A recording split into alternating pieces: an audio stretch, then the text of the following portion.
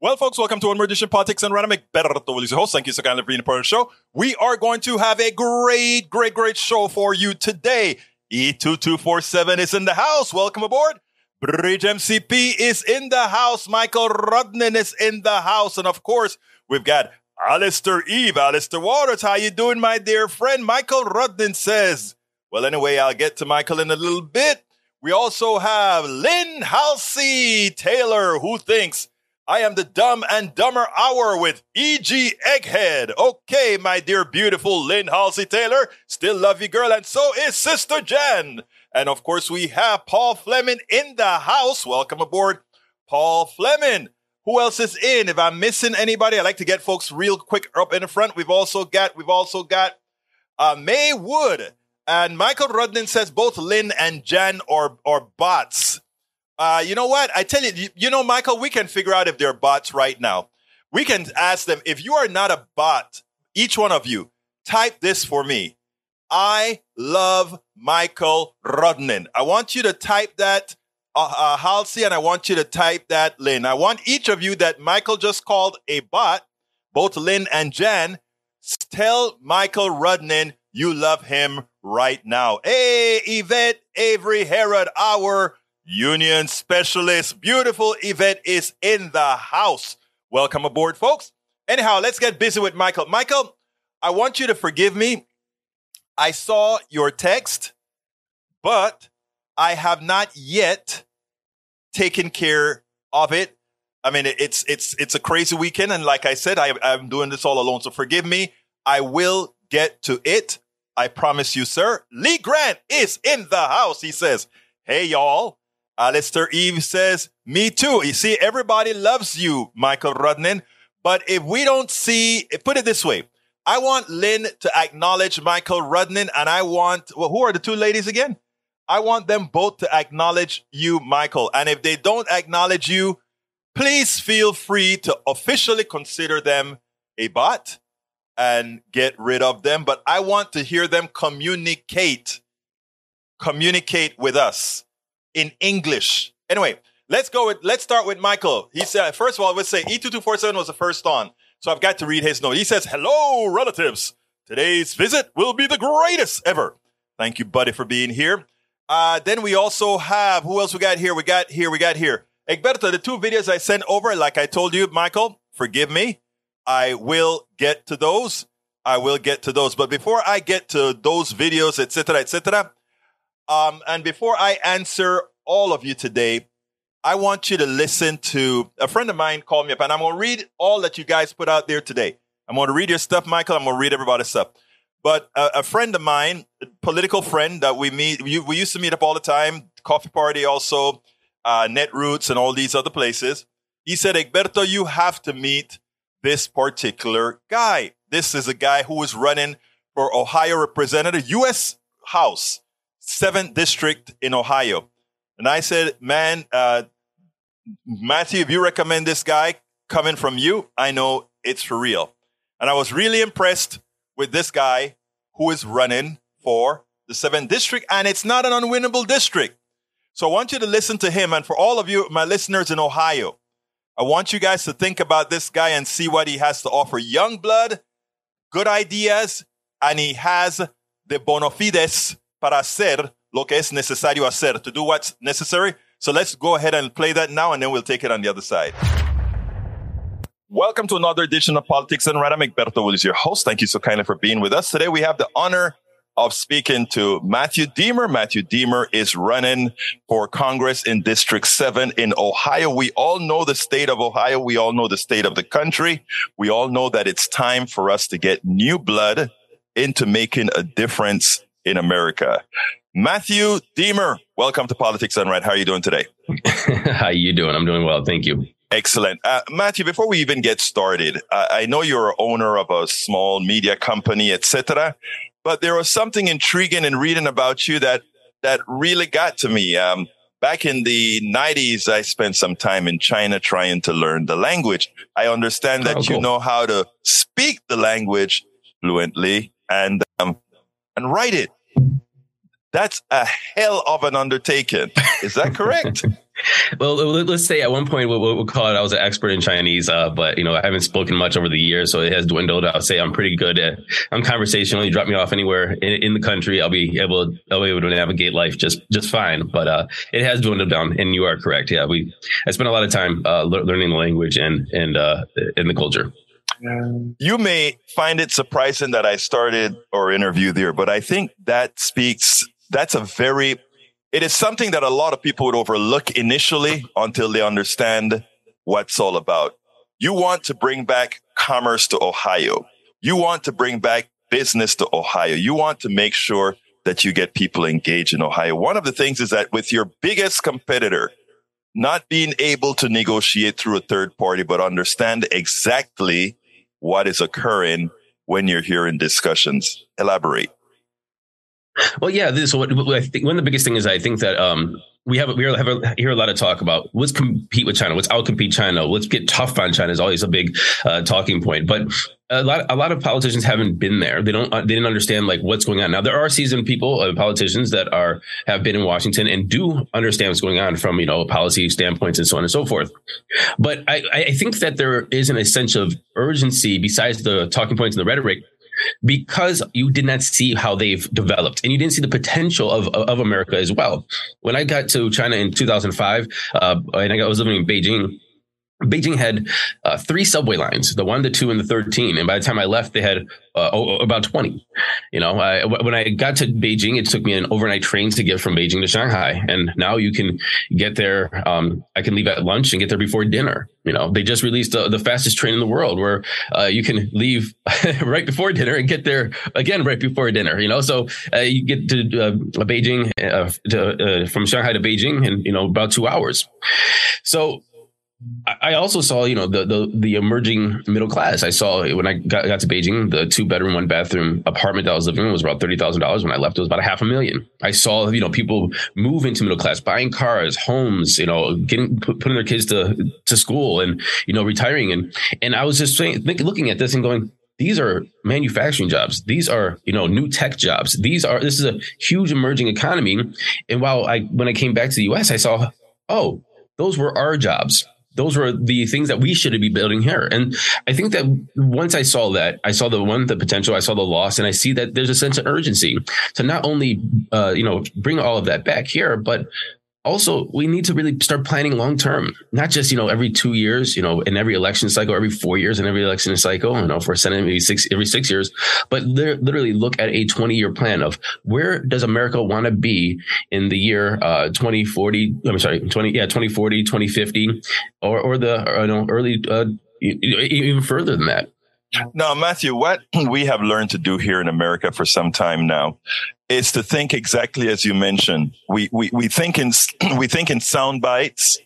We also think in the short term only. We don't think about planning, and the results are evident. Ohio is a prototypical, and even your district is a prototypical example of what happens when you have short-term thinking. You get a society in decline that is easily manipulated against their own interests. Now, you are in at least a plus 30 R district.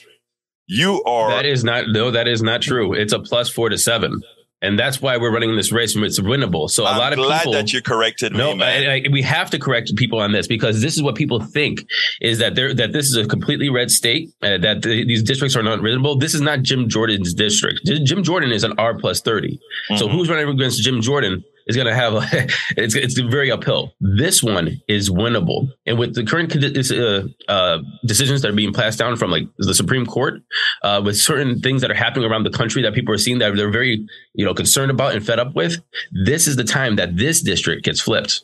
Well, let me tell you, I was saying plus 30, and even with a plus 30, I was about to say you have a hell of a chance to win given the way that you promote the policies of the district. But I'm even happier now that you have a better chance of winning. Now that you're telling me it's +4, maybe +4 max +7, because that is definitely winnable given the current policies of the Supreme Court and given a what I call a proactive campaign. I find that too many folks that are that are in your space have a tendency to run a cautious campaign. They try to be let's try to be that guy who people think are more likely to win that district. Let's be the light version of that person, as opposed to a proactive argument that says, this is what I am going to do in the district for you. Tell me, what are you going to do? What are you going to tell those people that are so far indoctrinated with that modal? What are you going to tell them that you are going to do to make their lives better? And even if they don't like you, even if they don't like what you represent, they are going to vote for you because they're seeing their interest in your vote. Well, I want to push back on a word that you used, indoctrinated. I think that it's not indoctrination. I think that it is either apathy or cynicism, because we have a lot of people that are running for Congress. So Congress has a 16% approval rating. And honestly, that's because Congress people, they run, they only meet their people when they're running. We've learned that to win, you raise a lot of money. So a lot of money in politics. Some people don't even campaign in the district. So all they do is send flyers and mailers or, do TV digital ads. So they're not even down in their district. And then when they go to Washington, you never see your congressman anymore. And so if you have this cycle after cycle and it's only exacerbating because of the amount of money, you're going to have a lot of people that are just hands off and fed up and frustrated. So it's not indoctrinated. I think it's just, we don't know if this actually works. And so we're running a campaign that is going to be in the district, that's going to talk to people. I was just out all day yesterday. I started at 9:00 and I ended at 9:00, and I drove over 200 miles around my district with my film crew to film a new campaign video because I wanted to make sure that I was getting film of the town, of the people, of the places, so they know that we are in the district. And while I was doing that, I was shaking hands. I was introducing myself. I was at small towns and big towns alike. And that's what we need to see more of. I am running as a representative. I'm trying to go to Washington, D.C. to represent the district, the people. And the only way to do that is to go out there and talk to them and to be there. And this is what we want to change. And so I just wanted to push back a little bit on that to make sure that everybody knew that I understand why you're frustrated. I'm frustrated too. And that's why I'm in the race. And so the only way we can change this is to elect people that are going to be out there talking to you. Now, how are we going to do that? How are we going to represent people in Washington? And that's by talking to them. And that's just not talking to your bubble, to your group. Not just, if, for example, my competitor, he is, just getting money from really big companies or organizations or PACs. And that's the bubble he's going to talk to. You have to get out there and talk to everybody, because as you said in the intro, this is a district that has seen their jobs go to China. We've had Ford plants here shrink from in Brook Park, the Brook Park Ford plant, had 16,000 workers at one point. Now it's around 3,000 workers. People see this. People understand what's going on. And the only way you get out there is talking to the D's and the R's, the progressives and the conservatives, the people who are indifferent, that's in the middle, the people that want to do something but don't know what party they're going to be with. Who's going to listen to me? Those are those people we have to talk to. And then if you continue to have those conversations and you continue to be on the ground, then you can go to Washington and actually advocate for your district. And that's what we're doing. Pushback accepted, pushback understood as well. Thank you. Let me go ahead. Let me go ahead and say, add something else and get your point of view on this. You mentioned where your opponent is getting funded from.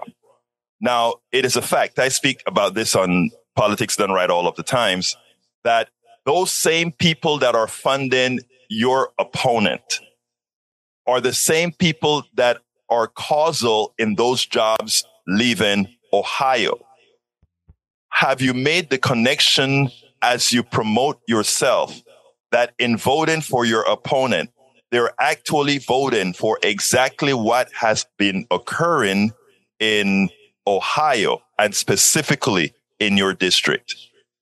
Well, we've made a lot of connections, and I think one of the biggest connections that we are trying to make is that, look, one thing that is a big talking point right now, and everybody's feeling it, is gas prices, right? $5 a gallon. This went down, it's about $4 something. That's still not still not doable crazy, for a lot of. Yes. It's still crazy, right? And so Democrats, Republicans alike understand that these are high gas prices. What I'm trying to really tell people is that you really need people to that actually understand what's happening. It has felt it in their pocketbook, that it feels in their day-to-day life. One thing my opponent has is either between, and this is all public information, from our ethics reports. A lot of people, I don't know this, but everybody who runs for Congress has to disclose all of their personal finances, and so you have to put your stocks, your real estate, any sources of income or any kind of boards you sit on where you have influence, and you have to disclose that. And so by looking at the disclosures, the financial disclosures, he has trust funds of anywhere between $4.5 million and $14 million. He has not worked a job. He has been, in the reserves. He did work in the White House, but not day to day. He's never had to worry about $5 gas prices. He would never have to worry even if the gas prices go to $10. But so this is what we're trying to say is like this, people like this that are going to try to buy their way into office, that are just cozying up to very, very rich donors and influence, is going to advocate for that rich donor and influence, and is not actually going to understand how to talk to the people, go out there and advocate to what's really important. It's for you said earlier, it's a soundbite to them. $5 gas prices is a soundbite. To us, it is day-to-day life that we have to live and figure out how to manage those gas prices.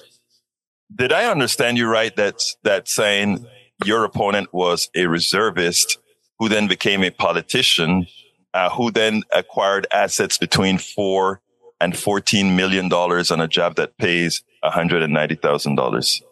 He's old legacy money here in Cleveland. His family is known. His grandfather is one of the most influential people in the Cleveland area. He has had a trust fund from it looks like in the ethics report since 1989. It's called the grandfather or grandkids trust from their family, plus other trusts, and totaling around $4 to $14 million. He has never had to worry about money. He has never had to work a day in his life. He has never had to. He's moved into the district. He's actually from the other side of town. Right. He bought 2 houses here in the district, one for $500,000 and one for $1.3 million.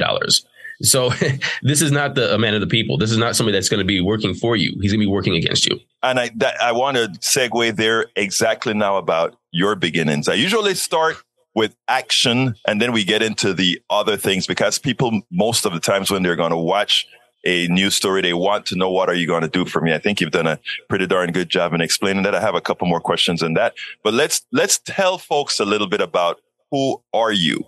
How'd you grow up? Why do you understand what people are going through? You lived it. Well, I always love the history bios because it can take either a short time or a long time. But I was born in a Slavic village. My parents were around 24 years old when they had 3 kids. We were on food stamps, the kind that you tear it out the thing and you give it to the and so it was tough going when we were kids. And my dad went through university while he had 3 kids. So my mother was a stay-at-home mom, and she watched us while my dad went to school and work. And ended up getting his master's, and we moved around the district. So one thing that I really pride myself telling people is not only did we have humble beginnings, but I saw the work ethic of my parents that instilled with me about trying to just get the job done and get to work and provide for us kids. That also gave us the opportunity to move all around the district. So I grew up in Slavic Village.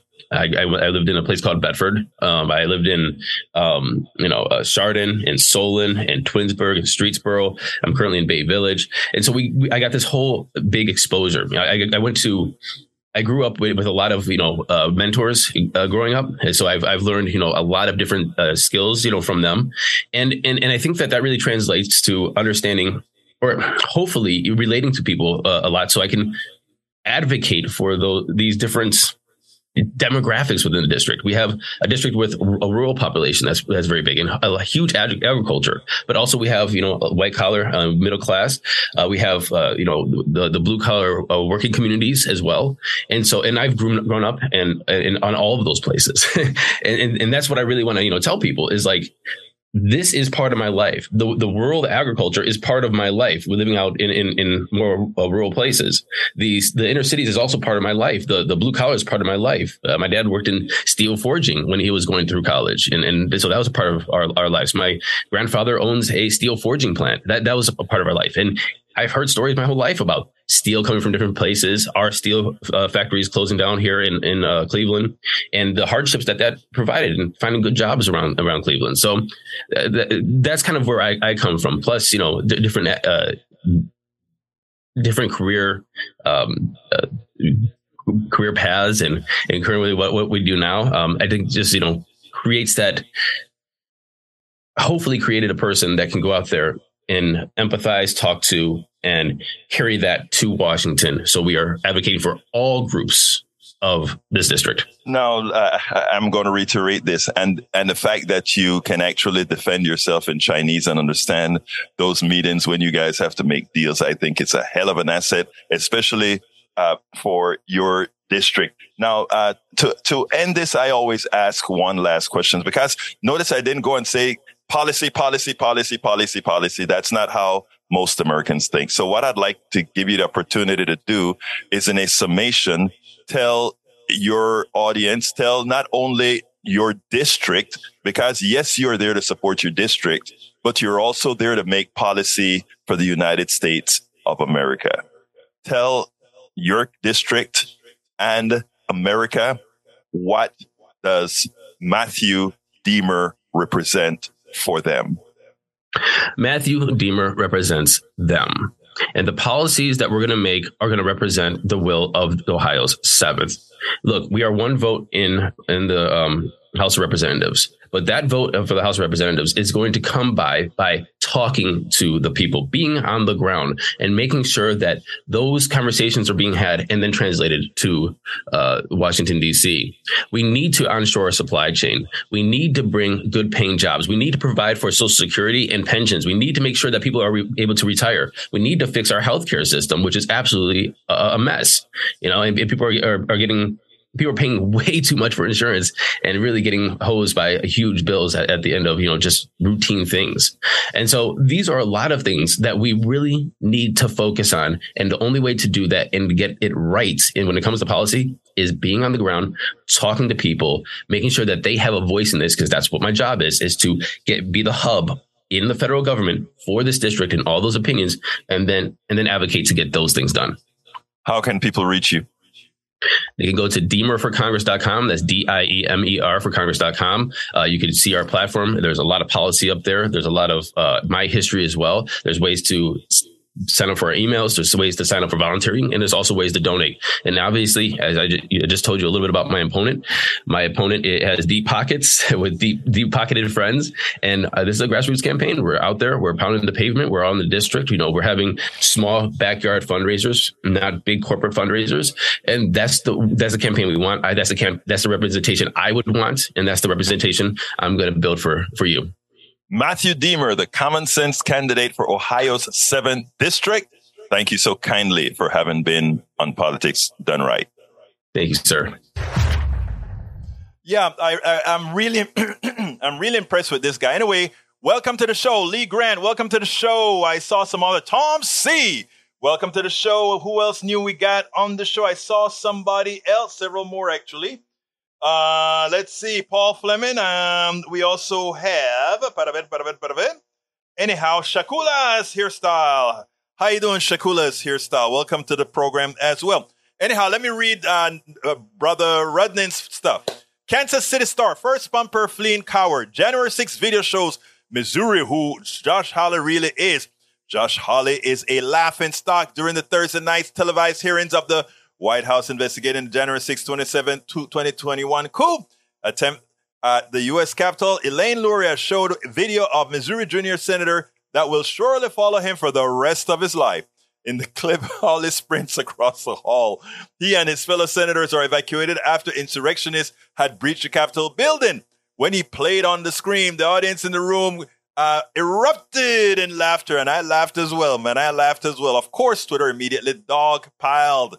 Hawley's name was the number one trending topic in politics that evening as users shared the hashtag hauling ass along with gifs of a galloping Forrest Gump. A signature Hawley issue is masculinity, and in how little of it American men seem to have these days. It's a frequent topic in his speeches and on his podcast, where the left-wing attack on manhood is a dire threat to our society. Regnery Publishing is set to release his book, Manhood, The Masculine Virtues of America's Needs, next year. Think they're going to have him running? Twitter didn't see much virile bravado as he ran from the mob, but funny as the visual of the self-proclaimed manless senator immediate retreat was, there's absolutely nothing amusing about. January 6, 2021, a bipartisan Senate report concluded 7 people died as a result of the attack. 2 more Metropolitan Police officers took their own lives shortly thereafter. About 150 members of the law enforcement. And you guys can read the rest, folks. You guys can read the rest. Bridge MCP says, Liz Cheney, we will contemplate a subpoena of Ginny Thomas if she won't willingly testify. Ginny Thomas is a right-wing activist and superfan of former President Donald Trump and the wife of Clarence Thomas, intellectual lodestar of the current U.S. Supreme Court. How can you use intellectual next to Clarence Thomas? That doesn't compute, Bree. I mean, you know I love you, Breach, but that doesn't compute. But you said intellectual lodestar. Okay, all right, I get it. After Trump failed to win re-election in 2020, she sent a flurry of text messages to Trump's Chief of Staff, Mark Meadows, promoting false conspiracy theories and urging the administration to overturn the results. The House committee investigate January 6 attack on the Capitol revealed in March. In March, did her husband take part in her behind-the-scene effort to encourage Trump to stop the steal? So far, she has refused to testify. Bridge also says a vessel carrying as many as 60 people capsized off the coast of the Bahamas. I heard it was smuggling. The island have seen a recent increase in human smuggling. Incidents as Haitians flee dire conditions back home. At least 17 people have died after a boat capsized shortly after midnight on Sunday. Shame. Okay, let's see what else we have here before I get to the next video. It's not as if, this is from E2247, it's not as if we were not warned. Pelosi obstructed the impeachment process as long as she could, telling us all on 3/11/19, impeachment is so divisive. And now we got him twice. E247, I know exactly what you mean. She finally dragged impeachment by a lot of persons. Foremost was Jamie Raskin. Bridge MCP says, oh, look, they are here at the same time. Why is that? Because they are one. I never thought about that. I didn't, you're right about that, though. Estás correcta, mundo. And when you're right, girl. All right. WTF is AG Garland doing? ICM and object lesson that, like icebergs, the dangers of Garland plus 45 plus Scuddus. Perils 90% submerged are quite real. That is so funny. I'm scared to pull up the video. Michael Running says, I'll take a guess that Tank's the one running the both of those trolling pages. Possibly. But they didn't answer, so I hope you cut the card, Senor Rudnin. You have the power to do so, and so does Bridge MCP. All right, Eric Hayes says, May 21st, New York.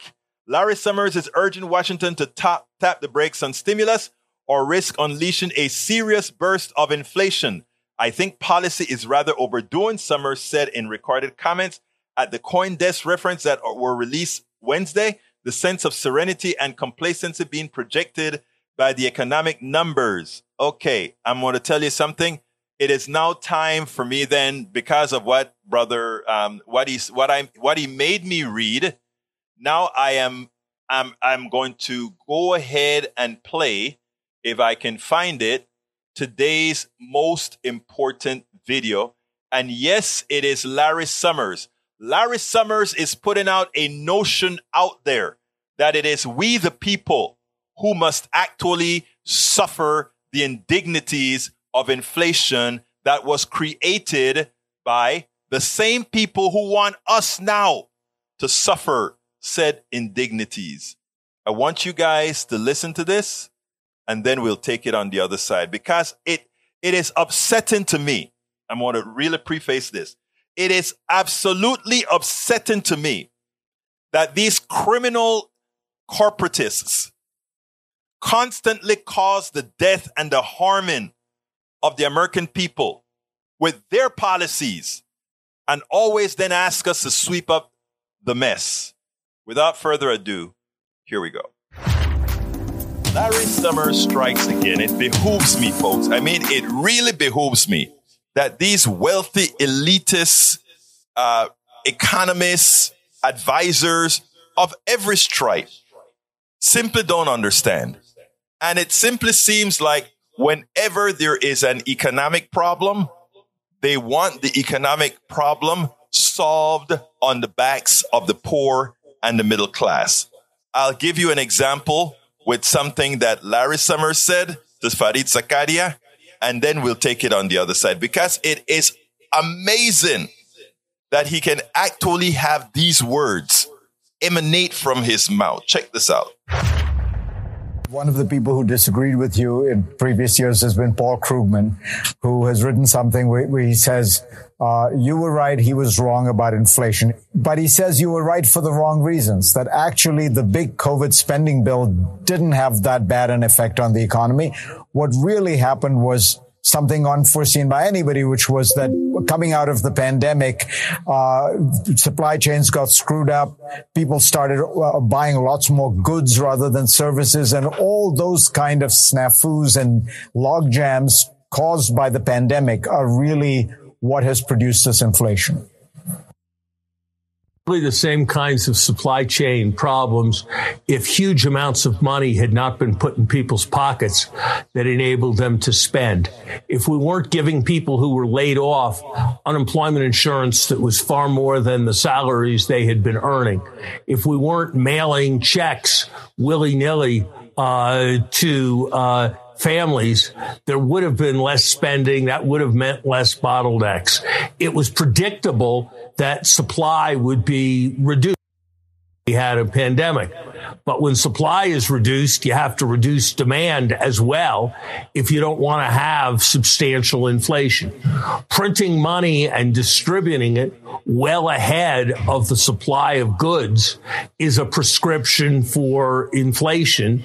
And that's what we did. We injected enough money into the economy to make total spending grow at an 11.6% rate last year. When you have 11.6 growth rate in spending, then on any reasonable theory of how much capacity there is, you're going to have a lot of inflation. And that's what we did. Let me first correct Larry Summers. There was no shortage of gas, but the prices went through the roof anyway. Larry Summers would have you believe that there's this mythical market out there. There is a market, but the market these guys speak about is a mythical market, because understand what he is saying. He's acknowledging that government does have a role. In other words, if we can put money somewhere, we can get particular results. He also acknowledges that the problem, the supply chain problem, indirectly, he acknowledges this indirectly, is the corporate sector's problem. But here's his solution. Here's what he says. Well, if you, one, give people money, put more money into their pockets when there's a supply chain problem, then of course prices are going to go up. He's acting as if prices magically go up. The corporatocracy says we are going to increase the price of this product, whether there is demand or whether there's capacity or not. I'm not talking demand. I'm saying whether there's capacity or not.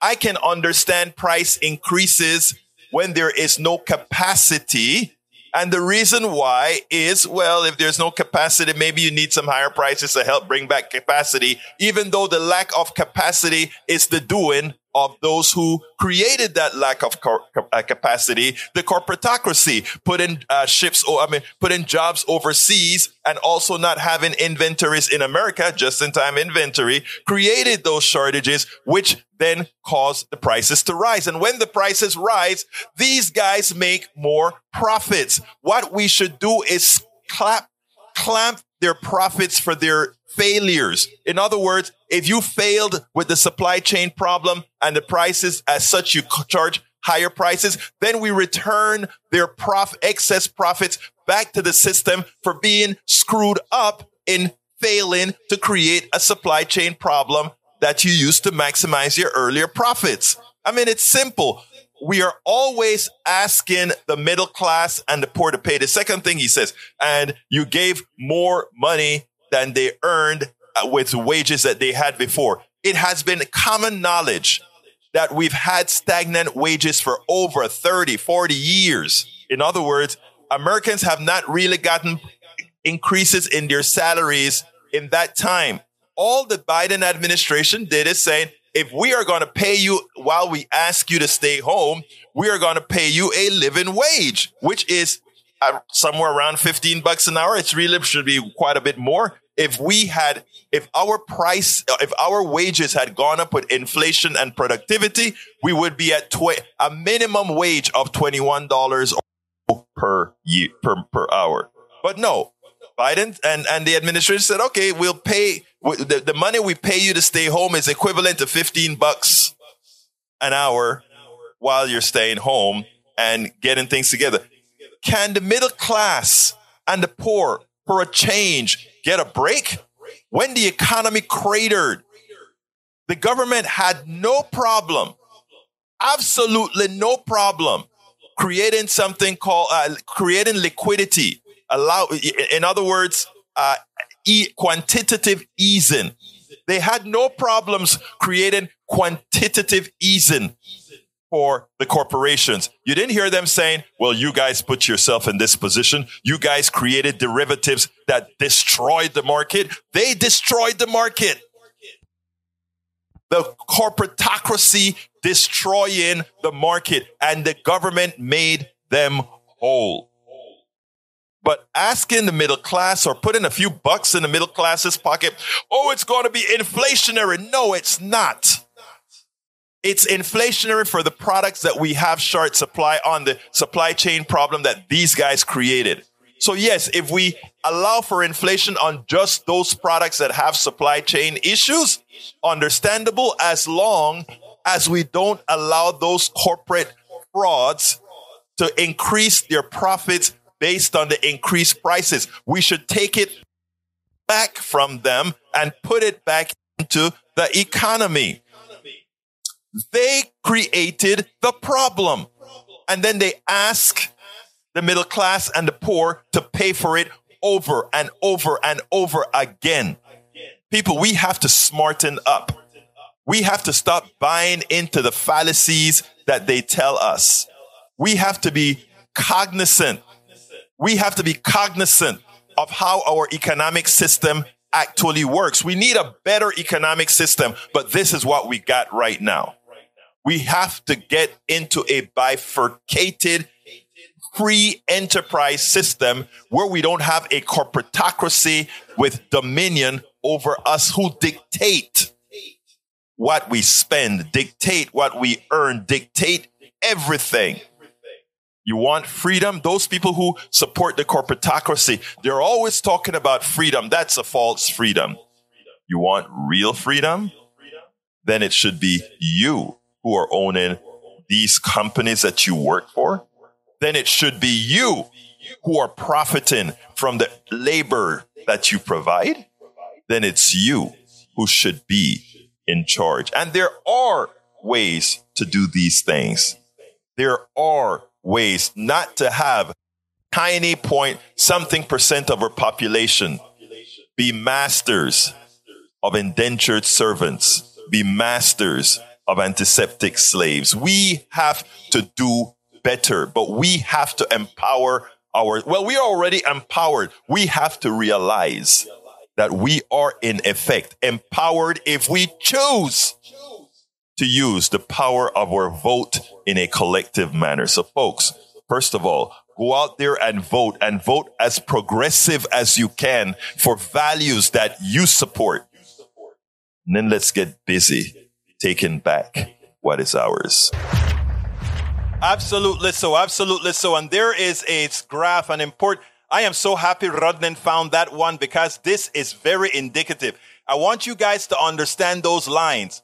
We have been on a straight incline in productivity. That productivity comes from robotics. That productivity comes from other efficiencies that we built into the system, right? And one would think that with that productivity, that the spoils would be shared. All of us pay taxes to the to create the universities and think tanks that came up with good robotics and all of that. It wasn't created by corporations. Remember, corporations do not take unnecessary risks unless they feel it has a high potential for success. And that's why they steal intellectual property. Well, they buy on the cheap intellectual property from universities. They create virtually nothing. Their labs are just there to enhance what has already been discovered, okay, or already been placed into prototypes. Don't believe this crap about if you take our profits away, we're not going to be able to innovate. They don't innovate in the first place. Most innovation occurs elsewhere. Small companies, universities, that's where innovation occurs. And when they pick from the successes of other people's mistakes, and then they monetize it. That is capitalism, not taking risks. Please don't be fooled by the crap. What Rodnan showed there is a perfect example that we see there. Productivity has been going up. Guess what, guys? You the people. You guys are geniuses. You did that. That productivity line should say humanity. That productivity line should say we the people. You see that hourly line, however? That hour, by the way, notice that just before 1980, that productivity line was tracking your, what again? Your wage line. But then we got the conservatives starting to assert themselves all the way up until 1980 when Reagan came in. And then we got Reaganomics, also known as supply side economics, also known as voodoo economics. And look at what that line did. Now, Rodnan likes to put the point there, and he likes to say the destruction of the unions. That's part of the problem. Yes, the destruction of the union is partially the answer. But it's also ideological change in thought process of mainly and lonely the baby boomers accepting the crap that Reaganomics had to offer. Right? And guess what? It all shows up. I remember when Dr. Richard Wolff, I went to one of his seminars, and when Dr. Wolff showed this, I sat there and I'm like, oh my God. Oh my God. I never noticed that there's another line that's missing there that I would love for you all to see. Guess what's the line? And guess what's the only line that tracks with productivity? And Michael Rodnan, you could probably find this. Debt. Debt. Personal debt tracks with productivity. In other words, let me tell you what these creeps did. Let me tell you what these thugs did. Let me tell you what these thieves did. As productivity increased, they stagnated your wages, and then they gave you easy credit. So you could have a semblance of doing well. So instead of getting a higher salary, being able to take your freedom of a higher salary and throw it into the bank to save, they said, we are going to keep your wages low. We are going to give you the semblance of having stuff by giving you easy credit. And then you started buying on credit. But guess what? When you bought on credit, you opened up yet another stream of income for those people who were ripping you off. Because with that credit, you didn't only have to pay it back over time, you also had to give them interest, a high interest. So they were making money off of not paying you, and then they make money off of charging you interest for the loans you took out on the productivity you created to make more products. If that isn't the essence of capitalism, I do not know what is. And you know what? We're going to have some that say, but you didn't have to spend the money. You didn't have to buy it. It is true. But if your wage are stagnant and things are going up and you have a family and you have kids, the human thing to do is to want to do what they give you the options to do. And in this case, it was, in fact, easy credit. Man. Now, Rudnin put another one on the screen that I like, and that is where I talked about hourly wages. If our wages tracked productivity and inflation, we should be at 2019 or so. We would have been at 2016. Egberto, tracking productivity increases and credit debt. Can't find a graph showing that, but we'll have to research more. Just that graph, you should find that graph along with, look up Richard Wolff, Capitalism Hits the Fan.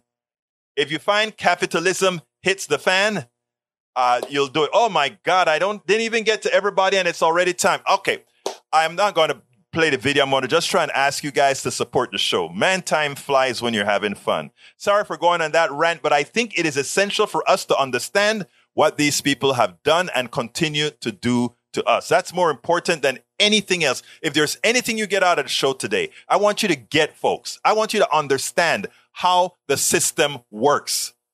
Now, if you are in the top 20% where you have some managerial control, etc., things are great. And 20% of America is a lot of people. That's over 60 million people. And when 60 million people are doing well, and the TV shows and everything else is made for them, it is very easy to not see the other 270 million people. Because those 60 million people can take a lot of airspace. They can take a lot. We can continue to have the 270 million people be servants of the others. All these things we have to look at, my brothers and sisters. This is not income envy or wealth envy. This is just a system that continuously take and take and take and take and take. And that is what we're all about fighting. That is what we want to mitigate. That is what we want to get better. Anyway, folks, if you like this program, please go ahead. If you're on YouTube, please go ahead and click that join button. Become a part of the Get Politics Done Right, a coffee or so, if you will, if you can, if you all have the wherewithal, a month. Just click on join. If you don't see, alternatively, you can support us on PayPal, politicsdoneright.com/PayPal, politicsdoneright.com/PayPal. We also need some patrons, politicsdoneright.com/patrons, politicsdoneright.com/patron. And of course, if you are not on YouTube, but you can still become a member on YouTube by going to politicsdoneright.com/YouTube. Now, we have a lot of new products in our stores. We have the new hat, all that good stuff.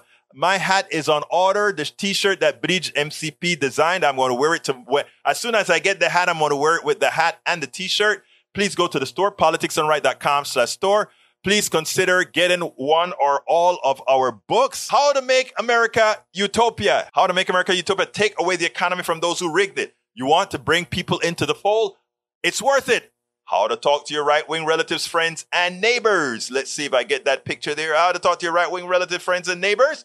And the first book that I wrote, which is the one that teaches all you need to know about economics, is As I See It, Class Warfare, the Only Resort to Right-Wing Doom. And you can get those books by going to politicsdoneright.com/books, politicsdoneright.com/books. Oh, thank you. Thank you, and thank you for that contribution again, Bridge MCP. I'm flying to Pittsburgh in 3 weeks for Netroots Nation, the largest progressive conglomeration of politicians, activists, bloggers, article writers, everything. I'll be there. Please consider supporting us at politicsdoneright.com/netroots to get us out there. Help us out. Help us pay down the credit card bill used to put those things on. Need it. Help us. politicsdoneright.com/netroots. Netroots. Roberto Luis, I'm just seeing your thing on. Mi hermano de Panama. Welcome to Politics Done Right. Also, please consider, what is the other one that I wanted to show? There's Netroots, all that good stuff. And I got my new chapter. All right, thank you for being here, Radnin. I have my new chapter on, guess what? My new book, which is called Tribulations of an Afro-Caribbean Latino Man. Racism Didn't Stop My Smile, Hope, or Journey Forward. I got a new chapter out. I think I'm up to, chapter 6 or 7? I don't remember which one. But anyway, I have one that's coming out about, but check that one out. I think you're going to like that, the latest chapter that I put out there. So I just put that link out there. Let me do it again because it looked like it didn't make it over to YouTube. There we go. Made it over to YouTube and Facebook. All right. Anyway, let's see what else we got here. I got 6 more minutes to run through what you guys have been talking about. So bear with me. Let me get, I'm going to start from the bottom up now because I had to scroll down. The first corporation was a weapons maker established the Military-Industrial Congressional Complex. That was the Springfield Armory of 1977. All right, let's see what else we got here. Egberto, tracking productivity increase in credit debt. Can't find graph. I know you'll eventually find it, but Capitalism Hits the Fan was a hell of a program. Anybody can see it. If you go to my website, egbertowillies.com, you can find Capitalism Hits the Fan by Richard Wolff. It is one of the must-see. If you want to change your mind as to what the corporatocracy has done to us all, check it out. Eric Hay says, where was the country under Carter? Same as now. Personal debt is now right. No, it's not. It's a lot different than when it was time for Carter. Right now, we have the largest transition of wealth.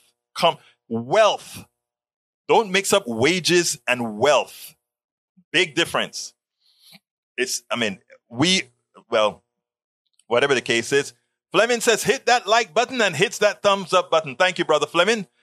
Who else we got here? Alyssa Waters says, just in time delivery royally screwed up my family up on a quintessential level. I hear you, girlfriend. I hear you. Michael Ronan says, a third one showing it's the actual been about 5 decades of wage stagnation. I think we all know that. Oh, I placed that one up already, Rudnin. All right, let's see what else we got here. Egberto, stagnant wages versus productivity graph. I got that one. Michael also says, there are multiple factors for inflation right now. The primary is corporate price gouging. Exactly. I want folks to understand that. There are certain products that there are shortages, and we can sort of understand some inflation on those that we have shortages. But the major cause of inflation is corporate price gouging. And to penalize Americans, the middle class and the poor, which is what which is what I was trying to say in that video, to penalize us with a recession because those thugs decided to rob us blind and to stop. Here's what people don't understand with recessions being used to stop inflation, because that is what ultimately is going to happen with the Federal Reserve. They are going to put interest rates in such a manner that it slows down the economy to give a recession. Who gets hurt in a recession with high interest rates? The poor people and middle class people who have high credit card debt. Those are going to go through the roof. Read your contract as far as how high it's going to go. And secondly, those people who lose their jobs as the economy slows down. So in order to protect the thugs who are causing inflation, we hurt the average American citizen with a recession. But we could do better. We could simply say, you guys, you want to see the prices stop? You just say one thing. Put prices back to where they were pre-pandemic. In other words, prices were before pre-pandemic. And any profits over that goes back into the government coffers. If you don't stop inflation now, we will start instituting controls. Watch how fast things change. You want the oil company to behave themselves? Threaten nationalization. I don't want to threaten nationalization. I want to nationalize those suckers right now. Right now. I want the oil companies nationalized, and all the executives, they either abide by what everybody else is doing or be gone. It is time for us as American citizens, as people who actually pays the bills. Corporate executives do nothing for what they earn. Remember that. Please stop we have to stop thinking these guys are special. We have to stop thinking these guys are special. Their special is that it's the only job that can legally rob you and not go to jail for it. Somebody goes into a 7-Eleven and they take a piece of candy, they're thrown in jail. A corporate executives, because he has or she has the power to, and it's usually he can act much better. They have the urge because they understand families, because they can raise the prices. Think about this. What do? They raise the prices. You know, we talk about all those killers on the streets with guns. You know how many people have died because of high wages? Do you know how many people have died because they couldn't afford? Do you know? Let's be clear, folks. It is not time. Brother Matthew Deemer taught me not to try to avoid using indoctrination too often and try to understand that it is what people understand. According to what the right says, as you know, Egberto Willis Corp are great. Oh, no, they're not. But you get it, girl. You get it. Folks, I didn't read all of your message live, but I'll read it afterwards. And do understand that this is your show. So please, I ask you so kindly to click that join button if you're on YouTube.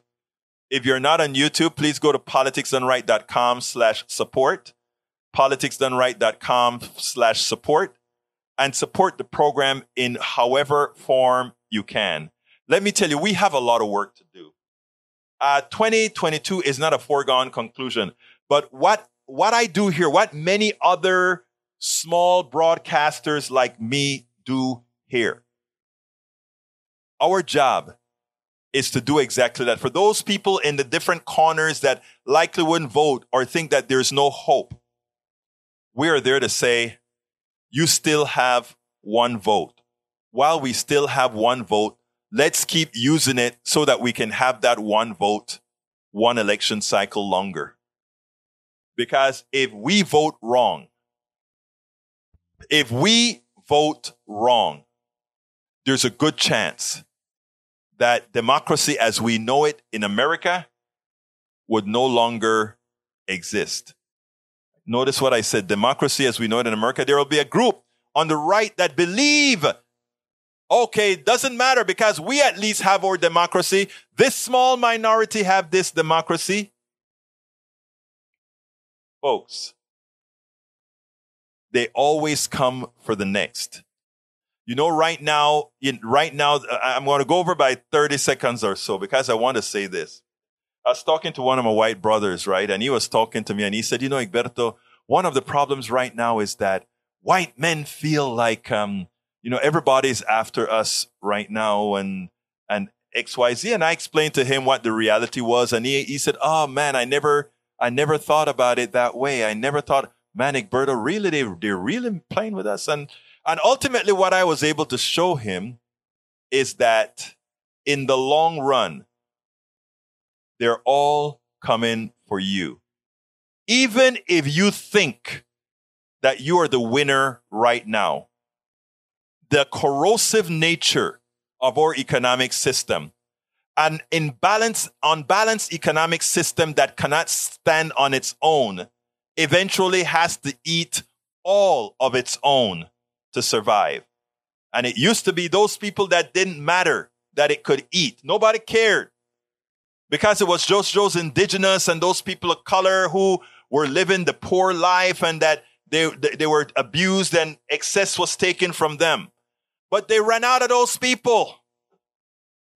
So who was left to be taken care? Who was left? My white brothers and sisters, that's who is left.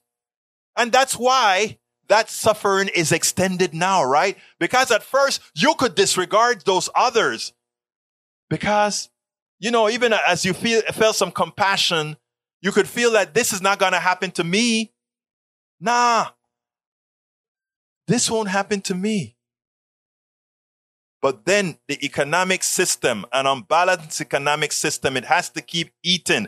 If one side is growing at 7 and 8 and 10% and everybody else is at 2%, eventually they have to get to you. And they've gotten to you. My name is Egberto Willies. This is Politics Done Right, and you know how I end this, baby. I am what? Out. We spend a lot of time deconstructing the news, trying to parse it into a form that everybody can understand. We try to find those little nitpicks where it flies above the fray, etc. If you really like these videos that we do, I want to ask a big favor. Please go ahead. Number 1, subscribe to our channel. And number 2, please join if you can. Thank you so kindly for watching. Keep watching. Please remember to share. We must populate the entire internet with our progressive message, a message that we know is what most Americans say that they want. So help us, please join.